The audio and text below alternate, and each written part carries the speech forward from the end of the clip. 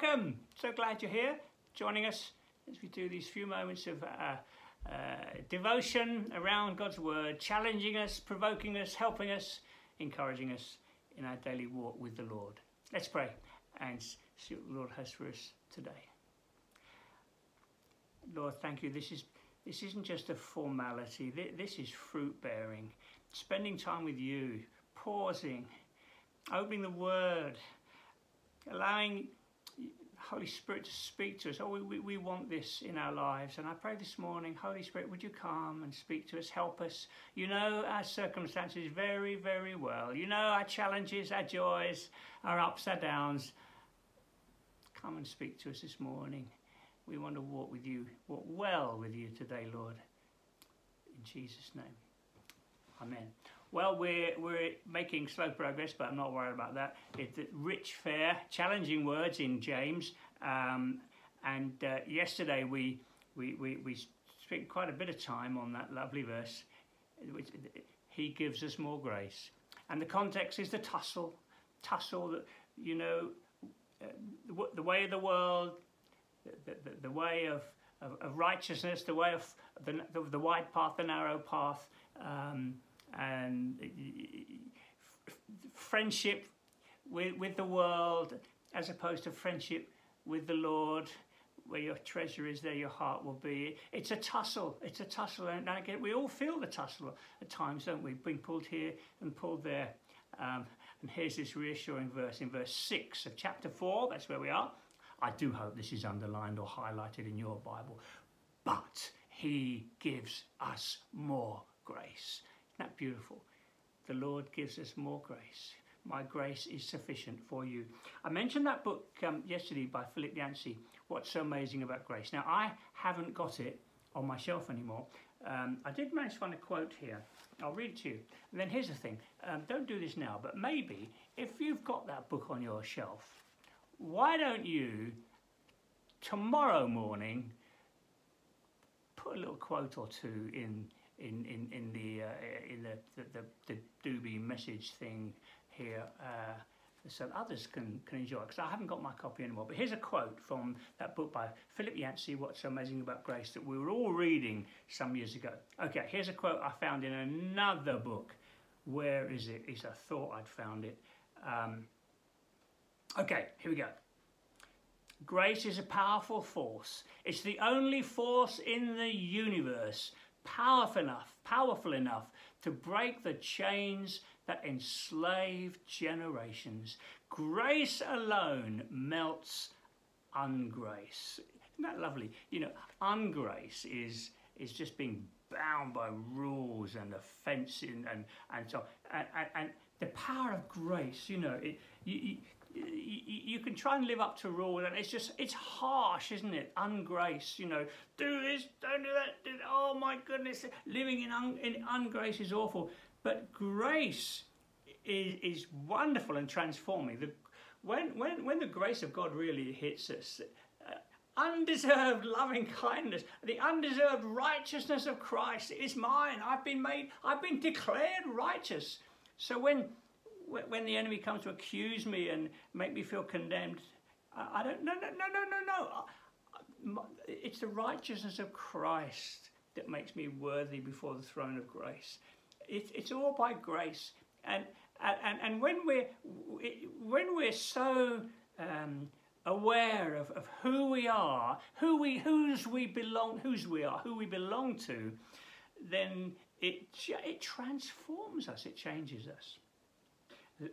Terry Virgo, I think, in his book, God's Lavish Grace, uses a story of, I think one chapter is called, it's something along the lines of, it's who you know that makes all the difference. And he spoke of an occasion when he and Wendy were waiting outside the White House. They'd been told that someone would take them in and show them around a bit. And so they arrived at the appropriate gate and they're waiting. And there was no way they were going to get in. Absolutely no way. Until this guy turned up. And as soon as he turned up, the guy on the gate, of course, come on in. That's what it means to know the grace of God. It's who you know. We've been bound to our Saviour. His righteousness is my righteousness. His pass covers me. Does that make sense? So lavish grace, you know, in this challenge, in the challenges of life, in temptation, when we face temptation, to know the grace of God. I'm forgiven. I've been declared righteous. There's no condemnation. I'm not going to live under that anymore. I belong to another. And this, I mentioned that verse yesterday, Timothy writing to Titus, where he says in chapter 2 and verse 11, the grace of God has appeared that offers salvation to all people. It teaches us to say no to ungodliness and worldly passions, and to live self-controlled, upright lives in this present age while we wait for the blessed hope, the appearing of the glory of our great God and Saviour, Jesus Christ, who gave himself for us to redeem us from all wickedness and purify for himself a people that are his very own. The theme of friendship again. This is what overcomes our being drawn to the world. Friendship with God, and that's what James has been saying. Friendship with the world, friendship with God. Oh, I know what I want. I want to know the Lord, his wonderful loving kindness, his grace towards me, his righteousness, the wonderful future that he's prepared for those that love him. Hey, this is what changes us, not trying to tick boxes and live up to some moral code that will just kill us. So the grace of God, that understanding his lavish grace, future grace, what he's got lined up for you and me, and let's live in the good of that. The world's it's so empty. The attraction of the world. Don't be deceived. Don't be deceived. He gives more grace. I better go on. We've hardly got any verses done today. Verse 6, he gives more grace. This is why Scripture says God opposes the proud, but he shows favour to the humble. We saw that same Scripture, which is, I think it was even from Proverbs 3. It's in 1 Peter, wasn't it? Or was it 2 Peter? It's in Peter, anyway. God gives more grace. Scripture says God opposes the proud, but shows favour to the humble. It's when we bend the knee and say, oh, Lord, I need you. Oh, I need you today, Lord. I need you, and I thank you that I have you. You know, it's when we're like that grace flows most easily into our lives. When we step off into the day, my devotional time with the Lord, don't really need it. I'm doing that, and charge on in, a bit proud, think, I've got the day sorted. No. Let's not be proud, thinking that we've got it sorted. Let's let the grace of God flood into our lives as we bend the knee. Oh, Lord, I need you.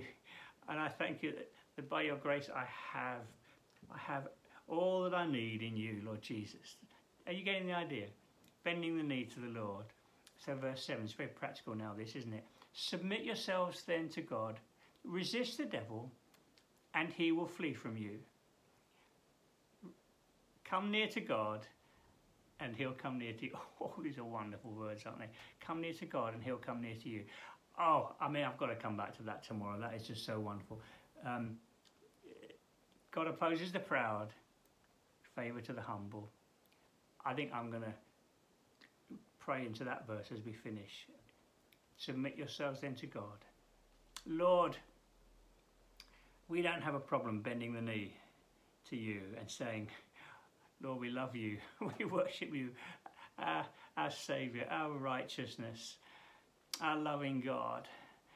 Lord, thank you so much that your grace abounds towards us. Lord, forgive us when we presume to charge on into things without bending the knee and fellowshipping with you. Lord, we don't want to be proud, arrogant, think we've got it all sorted. We want to keep that sense of wonder. Oh, Lord, I thank you that by your grace we've been made worthy. By your grace we stand. By your grace we can walk close with you and enjoy you today. So go with us today, Lord, I pray. I pray we'll be a blessing wherever we go. Whatever's going on around us. Oh, Lord, may we be a blessing because grace is flowing into our lives and through our lives, into the way we treat others. Go with us, I pray, in Jesus' name. Amen. Well, slow progress, but wonderful verses, and I hope you'll join us again next time. Bye for now.